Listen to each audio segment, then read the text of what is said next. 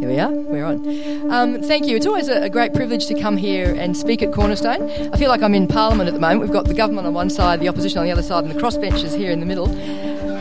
Most people are on either side, so I'll be doing a bit of swivelling perhaps. But it is always a privilege. In my role as chaplain, I do a lot of speaking at school, but it's generally the 5-minute job. So to prepare for Cornerstone for a sermon, I take that very seriously, and it's a great privilege to be here. And what I want to do today is to provide a bit of a segue, in a sense, from the theme that we've been looking at for the last couple of months, and what wonderful speakers we've had about being sent. It's been fantastic. I'm disappointed the ones I missed when I was off on school duties, but it's been great. So the whole idea of us being sent by God, and then to segue that into the season that we're in now, the season of Advent. And the segue is perfect, as you'll see. I'm so excited. I'm so elegant. But getting anything coherent out of a teacher at this time of year, Andrew, Rachel, Joy, will be close to a miracle, won't it? So we'll see how we go. But the idea of being sent... the other thing too is when I was praying about this, I really... my usual style is to be sort of reasonably rambly and cover quite a few things, because I don't know how to speak for 30 minutes anymore after speaking for 5 minutes so often. But it is also to cover a lot of ground, to use it as an excuse to share what God's been doing at my school. But I was praying that there would be something in it for everyone, and there might be just a little throwaway thing. I was just very careful not to throw too much away, actually, because who knows what that little line might be for. So I've been praying that God will show you something, speak to you in some way from what we talk about today. The idea of being sent has a tone of authority about it. I was trying to remember, my sister might be able to help me here, whether we were ever sent to our room as children. I don't think Mum did that. We just got smacked, didn't we? I do remember getting smacked a lot. You know those, you go to the exhibition, those beautiful little Kewpie dolls on a stick? They had a totally different meaning for us.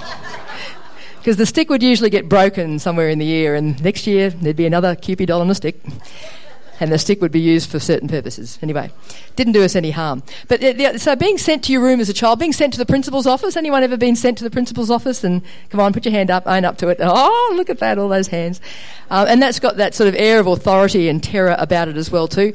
And I do remember as a young graduating teacher, working for the state government, being sent to a school, and it was quite an interesting experience. I'd done my 3 years of a science degree out at Queensland Uni, and we'd done our 1 year of Dip Ed. And in those days, a 4-year trained teacher was pretty well guaranteed of a job, so long as you were happy to go anywhere. So they all came out one day and gave us these kind of token interviews. We all sort of lined up, and they put us through. And you had a piece of paper to fill out. It was fascinating. I can picture it almost in my mind. I'm not very good at remembering things from the past, but it had a map of Queensland divided into regions, and the regions were all numbered. And, you had to put down your 3 preferences, Region 1, Region 2, Region 3, and then there was a box at the end that said, I am prepared to go anywhere in the state. And the big question was whether or not you were going to tick that box. Were you going to tick that box? Because anywhere in the state can involve Bamaga or Birdsville. I think Mornington Island's probably even further than Bamaga. But, anywhere in the state could be a little bit scary. And there are people that had various commitments, relationships or whatever. They didn't want to leave Brisbane at that stage. But it was the big question we all faced. Will I tick that box? And in a sense, that's what we do with God when he sends us, isn't it? Will we tick that box that says, I'll go anywhere you send me, Lord? Because anywhere God sends us might be somewhere pretty close to home, but it might still be as scary as Bamaga or Birdsville to a young 21-year-old teacher. The Bible, of course, is full of lots of examples of people being sent, and I want to sort of highlight a few. Abraham, it's just full of it in the Old Testament, the New Testament, when you start to explore this theme. Abraham was sent.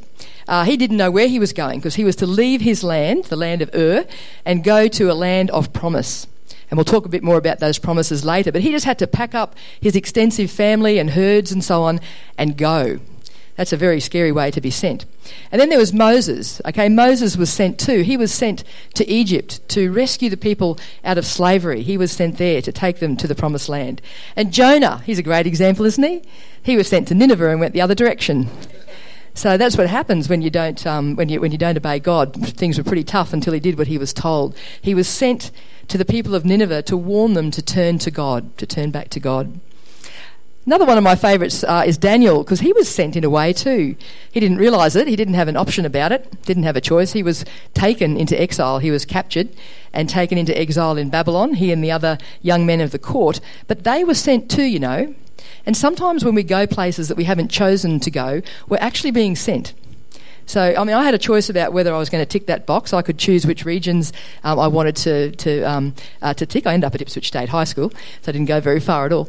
But, Daniel and people like Joseph, Daniel, they had no choice, but they were still sent, because God had a purpose in what was going on. And that's one of the things I want to leave with you today, is that wherever we go, wherever we're sent, God had a purpose. Rachel's just been up at Mornington Island for a couple of stints this year, and she went up there to teach, to do a few things, but she was also sent as a representative of God to that place. And by her words and by her deeds, I'm sure she represented him up there. The early disciples, they were sent too. They were scattered by persecution. Through persecution, they were sent out from Jerusalem. And this is an interesting model too. It's interesting, one of the topics that comes up regularly when you're working with teenagers. By the way, I'm celebrating 40 years of youth work this year. Yes. Most people graduate after about 10, but I just change the way I do it. The early disciples were scattered by persecution. And one of the topics that comes up a lot when you're working with young people is, how do I know what God wants me to do? So you spend a lot of time talking about guidance, and you've got all those classic things that you encourage them to do. Be reading God's word constantly, and then you'll know in a very general sense the sort of things God wants you to do. Be talking to wise people. Be looking at the circumstances, be in prayer constantly about it, all of those kind of things. A friend a few years ago, one of my mentors, introduced me to another aspect of guidance that I hadn't heard of before, and it's the Hornets method of guidance. And you can read about this in the beginning of the book of Joshua, I think it is, where Joshua is about to lead the people into the promised land, and it says that the Canaanites were driven out by a swarm of hornets. And sometimes God's guidance, this lady was explaining to me, comes in the form of hornets. You know, you're comfortable and you're just sort of going along and doing whatever you're doing, and there's this little buzzing, there's a hornet around. That's interesting. You feel slightly uncomfortable. And then maybe there's several buzzings, and then suddenly there's a swarm and you've got to go quickly. Sometimes we are of a nature that we're not so keen to move, we're not so keen to change, and God has to actually guide us through sending a swarm of hornets. So just ask yourself that question. Are some of the things you're experiencing in your life perhaps a hornet or two? And that happened to the early disciples. They'd been commanded to go out into all the world, but they were sort of sticking pretty close to Jerusalem, understandable. They were a pretty small group in those days. But eventually it was the persecution they experienced that sent them out into the wider world. And of course, Paul and his companions were sent into Asia Minor as missionaries. And that was, again, there were often hornets that moved Paul on from one town to another in the form of riots and opposition and so on. So God sends us in all sorts of different ways, as you can see. Some of those are more peaceful sending. Some of them were not particularly by choice. But the point is, we have all been sent. And there's that classic verse in Matthew 28 that talks about what it means to be sent. Jesus came and said to them, "All authority in heaven and on earth has been given to me. Go, therefore, and make disciples of all nations, baptizing them in the name of the Father and of the Son and of the Holy Spirit, teaching them to observe all that I have commanded you. And behold, I am with you always to the end of the age." Go into all the world, all nations. That's where we have been sent, to all people everywhere, to make disciples, to baptise and to teach. I just want to spend a couple of minutes talking about what that looks like, because it's a classic kind of a verse. And when we think of evangelism in particular, and perhaps discipleship too, probably we get an image in our mind of someone like the late, great Billy Graham, up there preaching and doing a fantastic job. But evangelism and discipleship looks like something very different. Something Josh said a couple of weeks ago stuck in my mind and caused me to reflect. Is he here? He might have gone out to Children's Church. He's up the back there, he is, yep. When he was talking about the barbecue, the business with the barbecue in the park. Who remembers Josh talking about that a couple of weeks ago? And the frustration of, back and forth on his bike and getting this barbecue that had been there for the youth, activity that night. But you know what? That's what evangelism often looks like. And I think of the things I've done over 40 years of youth work, the times I've been buried in up to my armpits in sand and had water bombs thrown at me, had buckets of all sorts of unidentifiable things thrown over me, had my nightie frozen in a ice cream bucket full of water by someone who grew up to become a Speaker of the House of Parliament, all sorts of things, So youth work doesn't, evangelism doesn't always look like something neat. It involves a lot of pre-stuff. And I was thinking this morning too of Chris and Erica Vaderman. Evangelism is Chris out there in the 30-something degree heat, plotting in his mind the car park optimisation, and his wife in here ready to catch people at second base, and to make sure that people feel welcome. That's the first step in evangelism. That is evangelism. You guys are evangelists. And he's out there, where are you going? Bristol or something, to sort of study patterns and what they do over there to fix up car parks. But, someone who takes that kind of role seriously. Evangelism takes all sort of forms and so on.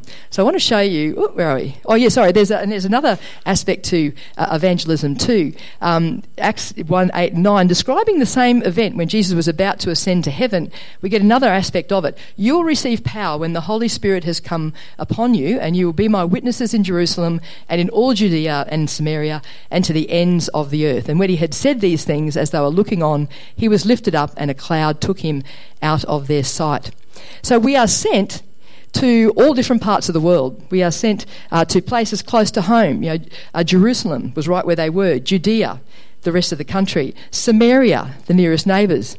New Zealand, PNG, I don't know, Indonesia, and then also to the ends of the earth. So sending involves wherever we are, whether we're here or whether we're somewhere else. It's all being sent. Don't think that you have to go to the uttermost parts of the earth. I'd like to be a missionary at the Mediterranean. No. But, to the uttermost ends of the earth, to be doing evangelism, to be doing God's work of being sent. It is all parts of the world. I want to show you a couple of pictures here. Those lovely girls in green, that's the colour of our school uniform. I don't very often share photos, but that is our Christian Fellowship group, this year, for the official photo, with my associate chaplain Ian Loom, who some of you know, and another teacher there. And I was just thinking, there's about 80 girls involved in the group altogether, I think. But most of those girls probably aren't committed Christians yet, many of them, but it's a process, and that's what evangelism and what proclaiming our message of hope is all about. It's a process. It's starting where they are at. And there's been some wonderful stories this year. One of them is about a girl who was at school, graduated about 4 years ago, and I do allow girls to befriend me on Facebook when they've been out of school for a year, when they're 18. That's an interesting question whether one should do that. But this girl contacted me through Facebook and said, Miss OG, just wondering whether you're up for a cup of coffee and a God talk. And I said, okay, sure. And then she said, I know I've been gone for a while. Anyway, when she was at school, was a lovely girl, and she was fairly neutral in her thoughts about God, but her two best friends were the staunchest atheists of that particular cohort, and they were very happy to let you know why and so on, and very articulate about it. So I thought, this will be interesting. Anyway, we caught up for coffee at the school coffee shop, and she said to me, I haven't had as much to do with them since we left school, because they went and did a different sort of a course, and I'm doing music. And she said, a number of my friends, as it turns out, are Christians, and they've started taking me along to church. And as she started sharing, I thought, you're on a journey. I didn't want to say too much, obviously, to her, but she said, I think we might catch up again. I said, yes, I think we might. And I said, I'll be praying for you. So just a couple of weeks ago, she contacted me again, and we had another cup of coffee, and she's become a Christian. And it's just lovely, but it was a process. When she was at school, we just faithfully responded to her questions and shared with her in class and so on. And I wouldn't have known which of them was about to be on that journey, and there she was. And she said it was just lovely to hear her talk, because a very rational, intelligent girl saying, it's hard to explain what's happened. It's just everything's different. Everything's different, and totally non-Christian background, but I just love those kind of stories. And another girl who came to me earlier this year to be confirmed, and I don't do confirmations, but I certainly assist the churches that will, and eventually she was confirmed just a few weeks ago, and then 2 weeks later she's named as school captain for next year. So really very exciting. God's been at work in her life. It's just lots of different things. And this is another picture. That's actually our Borders Bible study group. They're looking a little bit crazy there. You can see a lot of them are from PNG. But there's a girl in the middle there, sort of with long, sort of blondie hair, the woman who comes in to take this group. And she's often said to me, I don't know if I'm doing any good. I don't know if it's going very well. These girls have just grown in their faith so much, and to see the progress. And she thought at the beginning, not having been in youth work, involved in youth work much before, before, that what she was doing wasn't really going very far. And then she showed me some of the journals the girls have been writing, and she's been taking them through the book of Romans just for something light to do. And, you know, they've got these extensive notes, and a number of these girls are now going into year 12, and one's a border captain for next year, one's our Summer Circle Christian Fellowship captain, and just one of them, who's year 12, gave a message at the final year 12 Borders Chapel, and there's no way in the world she could have done that a couple of years ago, but she's just grown in her faith. And this next picture too, these are our year 12 girls, and earlier this year we had a group come to the school, I might have shared with you, just to hire our facilities, and it was that Prayer for the Nation group. You know, they had spent the day praying, and a couple of our people went along and spoke to the guy who was running it and said, "Oh, you know, can you pray for the school?" And he said, "Oh, well, God's told me there's some sort of revival going to happen at this school." And I thought, "Oh, I'll take that." You know, she was very excited about it.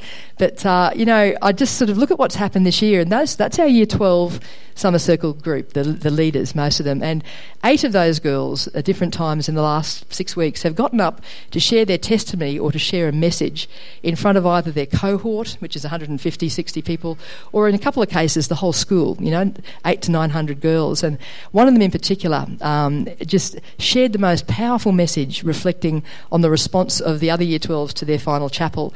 And I stood there thinking, there's no way in the world at her age I could have done that. And that girl 18 months ago didn't know the Lord at all, you know, just a few little series of steps and so on. They have been a very exceptional group, but I look at them and it just... The world's their oyster. The 2 girls who are in plain clothes there, they both graduated 4 years ago too, and both of them are from non-Christian families, and one of them from a very broken home actually, and they've both been involved in leadership in the tertiary groups at their universities, and they'd come back to tell the girls about being a Christian at uni, and one of them's getting married to a lovely Christian man in just a few weeks' time and becoming a teacher herself. And this is what evangelism's about, you know, it's just kind of, and discipleship, it's a process. You just keep feeding in, and some weeks I want to not meet with them at all because they're frustrating me. But you know, it's just, you just keep going, don't you? When you're working with teenagers, when you're working with people, it's just very exciting. So that's my that's my stories from school for this week. In terms of modern day sendings, though, you know, in the early days, the missionaries, when the big mission movement really got going in the late 1800s, I think it was, those early missionaries who went to Africa and China and places like that, they were a long way from home. There were no jet planes to bring them home. They were separated from their families for years and from their culture. And I love reading those stories about those missionaries. And, you know, some of them, when they first went to Africa, because it was such a different place to where they'd come from, usually in England, they weren't familiar with the diseases that were over there, and they knew that their average lifespan was only a couple of months and that they were probably going to die, and yet they still went because they believed that the message had to go there. And so we're blessed with Monty and Depot as a result of their good work. And it's just fantastic what those early missionaries did. Current missionaries too that go overseas, and it's lovely to see some of the kids that we've worked with over the years serving God overseas now. I guess they still do go as church planters in places that don't have a church, but more often these days they go to train the Christians there and to support them and to help build up the church. Or they go as tent makers. And I remember a girl that I worked with many years ago married to a man who's American, and he works for their foreign services department, and they travel around the world. Every 2 or 3 years he gets transferred, and he speaks fluent Arabic, Chinese, Spanish, so they go all sorts of interesting places. So now they're in Damascus, and then they're in Dublin, and then they're in Shanghai, and I keep getting invitations to visit. But I think as they go, everywhere they go, they support the church, they get involved. They're being sent. And I mean, the American government might think they're sending them for a particular purpose, but they know that the reason is, you know, they have this incredible opportunity to work with churches all around the world. So when God transfers us, and many jobs these days involve moving around, don't see it as a negative thing. See it as something that is a gift from God, perhaps. Perhaps you're being sent to a new place. It doesn't have to be overseas. It might be somewhere else in the state, and sometimes we don't like to be sent to those kind of places, but it is often God sending us, and many jobs are like that. And even when you walk out that door, I remember going to a church once that had above the exit door, "You are now entering the mission field." And every one of us, when we walk out that door this morning, that's true. We're now entering the mission field. And there are many amongst us, and I acknowledge Pete and Dot and the fantastic work they do, who are working so hard in our local community, and many others too, as missionaries right here in our own backyard. Literally in their own backyard. What are we sent to proclaim? We are sent to proclaim a message of hope. And that's so important. And that links with the Advent story too. We are sent to proclaim a message of hope. And by hope, it's a very different sort of meaning of the word than the way it's used these days. Oh, I hope such and such will happen. I hope it'll rain soon. I hope whatever. But that message of hope is about a sure and certain thing, not just a vague wish. And it makes all the difference in the world. And I don't know if you're aware, if you think about it, we live in a world where there isn't a lot of hope. There isn't a lot of certainty about the future. And even in my time at Somerville, one of the things I've noticed that's changed in the 12 years there is that the girls have a lot less hope about the future. Young people are a lot more negative about what's going to happen in the world in the years to come. And you saw all those young people this week protesting, about climate change and so on. And there's not a lot of hope around. And the reason, I believe, is because there's no certainty about who's in control. And if you didn't know that God was in control of the world, it would be a very scary place to be, wouldn't it? If you thought it was up to the government to help us, we'd be in trouble. I don't care which half of you is the government. We're in trouble, aren't we? The opposition's no better, sorry. But we're in trouble if we don't know that God has a plan, and He has revealed enough of that plan to us to give us hope. And that hope is tied up with the message of Christmas, Jesus' first coming and also His second coming. So we have an incredible message, people. We have an incredible message, a message of hope. And it's very important we understand that. And even with our Old Testament friends, there was a hope in all that they were bringing. So Abraham, the hope was that God would make from him and his barren wife Sarah a great nation. What an incredible hope that he was from this one family was going to become a whole a whole nation of people dedicated to God. Moses had the hope of deliverance of the people from Egypt, where they had gone into slavery, and into the promised land. Another incredible message of hope for an oppressed people who were away from that they thought the promises of God. Jonah, the people of Nineveh would be saved from God's wrath. A whole great city that could be saved with that message that Jonah had brought. Daniel, his hope was the empowerment that God gave him. And again, I love the story of Daniel and Joseph, sent off, disempowered completely, but God empowers them to bring incredible change in the places that they are. And one of my favourite bits in the book of Daniel is when you see one of the pagan kings acknowledging your God, the God of Israel, is the true God. And I think, how incredible, because of Daniel's faithful witness in a position of complete disempowerment. The foreign king, the pagan king, acknowledges that God is Lord. So if you're in a situation where you feel you don't want to be and you didn't go willingly, and I know some of you are, if you're in that kind of a situation in your life at the moment, understand that God can still use you to do extraordinary things. Wherever you are, it's not an accident. God has sent you there for a purpose. And it's so important if we understand that, the difference that it makes. For the early disciples, it was the hope of the resurrection. When you read what they were proclaiming in the book of Acts, it all focuses around the resurrection of Christ, because that's our hope of eternal life, isn't it? The fact that this Jesus, who the Jews thought they were getting rid of by crucifying on a cross, actually came back to life. And in his resurrection, there is the hope for us of also a resurrection and eternal life. What an incredible message of hope. This life is not all that there is.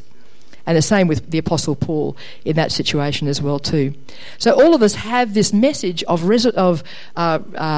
reconciliation with God through Jesus Christ. And again, one of my favourite passages in 2 Corinthians 5 talks about our role, and one of the old versions actually describes us as ambassadors for Christ. And from now on, therefore, we regard no one according to the flesh. Even though we once regarded Christ according to the flesh, we regard him thus no longer. Therefore, if anyone is in Christ, he is a new creation. The old has passed away. Behold, the new has come. All this is from God, who through Christ reconciled us to himself and gave us the ministry of reconciliation. That's the message of hope that we're taking. That is, in Christ, God was reconciling the world to himself, not counting their trespasses against them, entrusting to us the message of reconciliation. Therefore, we are ambassadors for Christ, God making his appeal through us. We implore you on behalf of Christ, be reconciled to God. For our sake, he made him to be sin who knew no sin, so that in him we might become the righteousness of God. What a powerful message. What a hope that we can be reconciled to our Creator. We get ourselves out of relationship with God by turning away from Him and running our own lives. And God says, I will bring you back. I can reconcile you through the death of my Son on the cross. And that is our message. We are ambassadors to that world out there. You know, an ambassador in a foreign country has to respect the culture of that country, but knows very clearly the messages are from his own country that he's bringing or she is bringing. And we are exactly the same. We are ambassadors for Christ. We have a message to take. And this really does, I think, segue into the message of the season of Advent, because Christmas has always been a time of waiting and of hope. Even that first Christmas day was a time of waiting for poor Mary, very pregnant. Lucky she was in the northern hemisphere, not the southern hemisphere where it's so hot. But, you know, it was a time of waiting. Mary and Joseph were waiting for the birth of their baby, but the whole of Israel were waiting for their promised Messiah. The whole of Israel were waiting in hope too for the promise of God that they would be rescued. And so God sent Jesus down from heaven.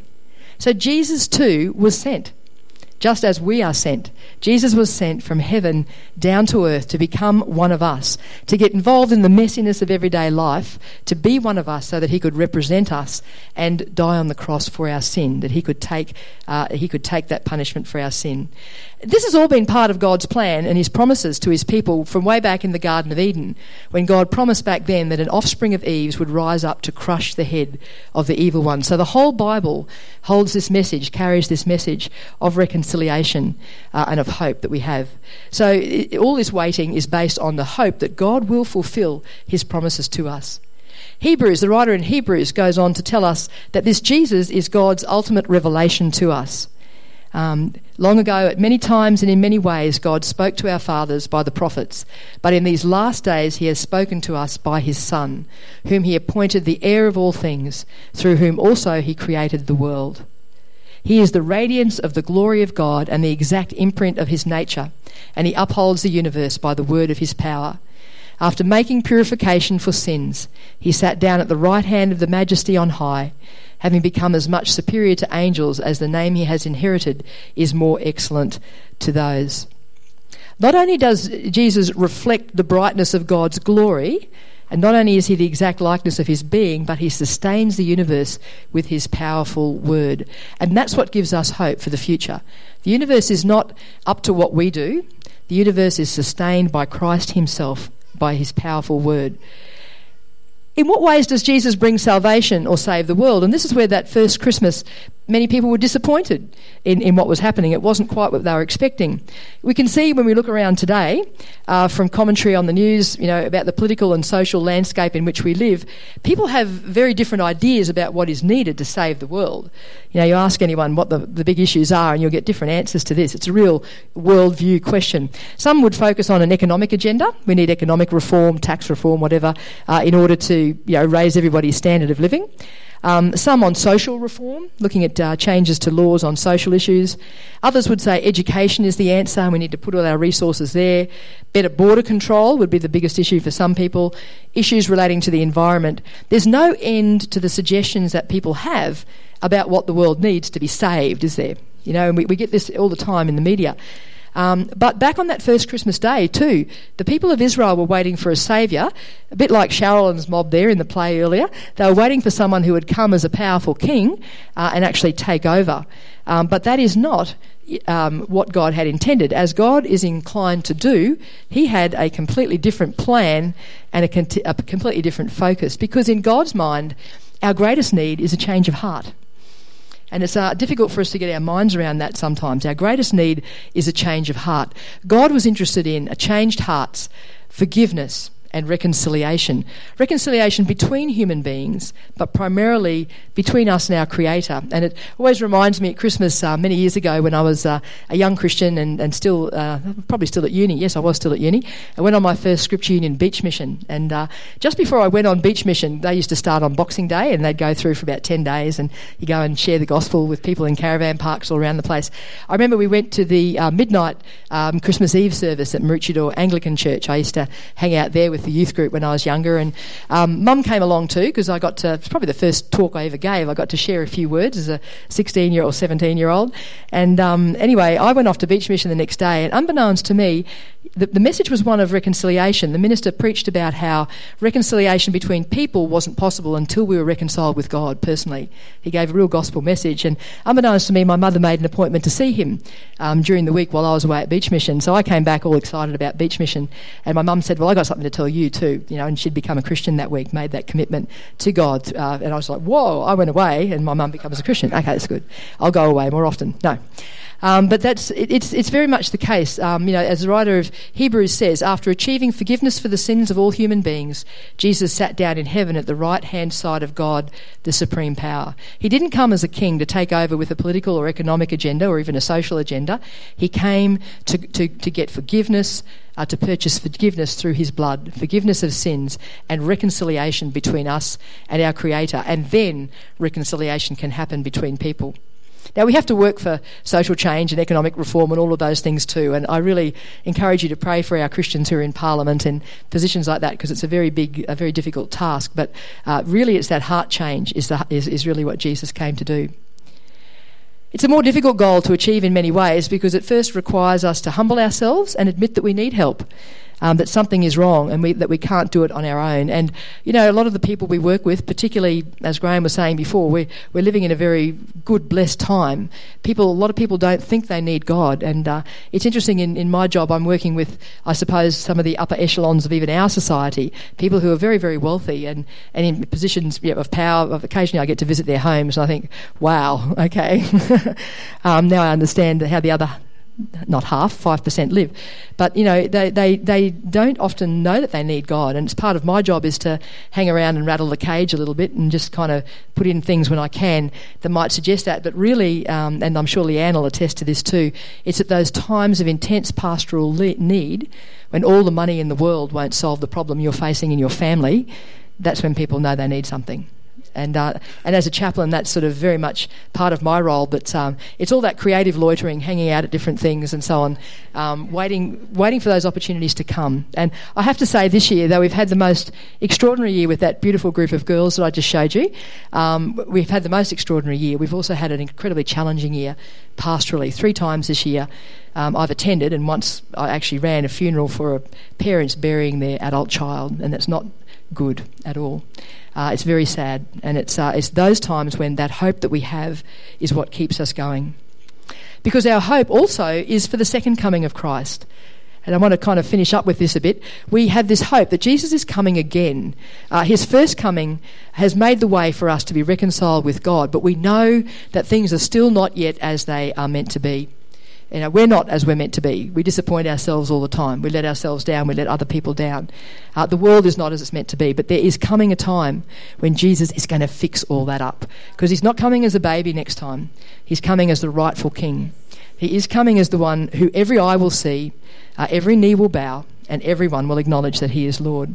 And when he comes, he will bring that renewal, that justice, that shalom, all-encompassing peace that we all long for, reconciliation between people, even restoration of the environment in which we live. What a great hope. Everything in the world is longing for that. And we can't hasten his coming. We don't know when it will be. I think I've shared before when I talked about the second coming that I remember very clearly back in the late 1970s and 80s when, oh, hallelujah, Jesus is coming any day now, and Henry Kissinger's the Antichrist and all the rest of it. But no, was he the Antichrist? Yes, he was, wasn't he? Yep, that's right. There was we don't know when it's happening, and we don't hear as much about it these days. It was much more on our minds in those days when the communism was still very strong, and there was that sense of tension in the world and nuclear weapons everywhere. But we can't hasten it. We can't make it happen. We have to patiently wait for God's timing, a bit like Israel were waiting for the Messiah the first time around. But in the meantime, we seek to see his kingdom come as we live out his teachings, as we proclaim the message of hope to everyone, and as we look for every opportunity to see others be reconciled, as we take that message of reconciliation as the ambassadors that we're meant to be. Because the hope is, as I said before, the hope we have is that somebody is in control. Somebody knows where we're going. This is not just all random. This is not just all up to us. Somebody much more powerful than us is in control. And the great news is that that particular someone is all wise, all compassionate, and all good. And I shared with you earlier that we've had a wonderful year at school this year, despite, as many of you know, a pretty dodgy end of year last year. And one of the main reason that we've had that wonderful year is because a very humble educational leader was brought back in to lead us for a year, someone who we knew was wise and compassionate and good. And it just completely changed the atmosphere of the place I live. If that can happen in a school through one humble little lady, it can happen in the world, obviously, through us. And ultimately when Jesus comes back. We have a hope that there's a future for each one of us and for the world. A hope based on the fact that we are loved, we are accepted, and we are known personally by the one who holds the universe in his hand. And to live without hope, as so many do, is hardly to live at all. These funerals this year were very difficult. One of them was a family of faith, the other two weren't. And to see people grieve in that kind of a way without hope is just heart-wrenching. We grieve too when we lose people, and many of us here have done that. We grieve when we lose people, but we do not grieve like those who are without hope, and that makes such a difference. So just to conclude, we have indeed been sent. When you walk through that door, imagine that sign above the door. Maybe I might pay for one to be made next year, Graham. You are entering the mission field. Maybe God is sending you somewhere further. Maybe you've been resisting his call on your life for a change that might take you somewhere different. Don't resist it. Wherever God sends you, willingly or unwillingly, it's good. Wherever we go, whatever God calls us to do, we take with us this message of hope through reconciliation, through Christ's death on the cross. Whatever else our lives are about, whatever else we invest our time into, and we might be collecting barbecues and guiding car parks and whatever, it all witnesses. It's all a part of witnessing to this hope. The hope that came down on that first Christmas day. The hope of salvation and peace through Jesus Christ. Thank you, Graham.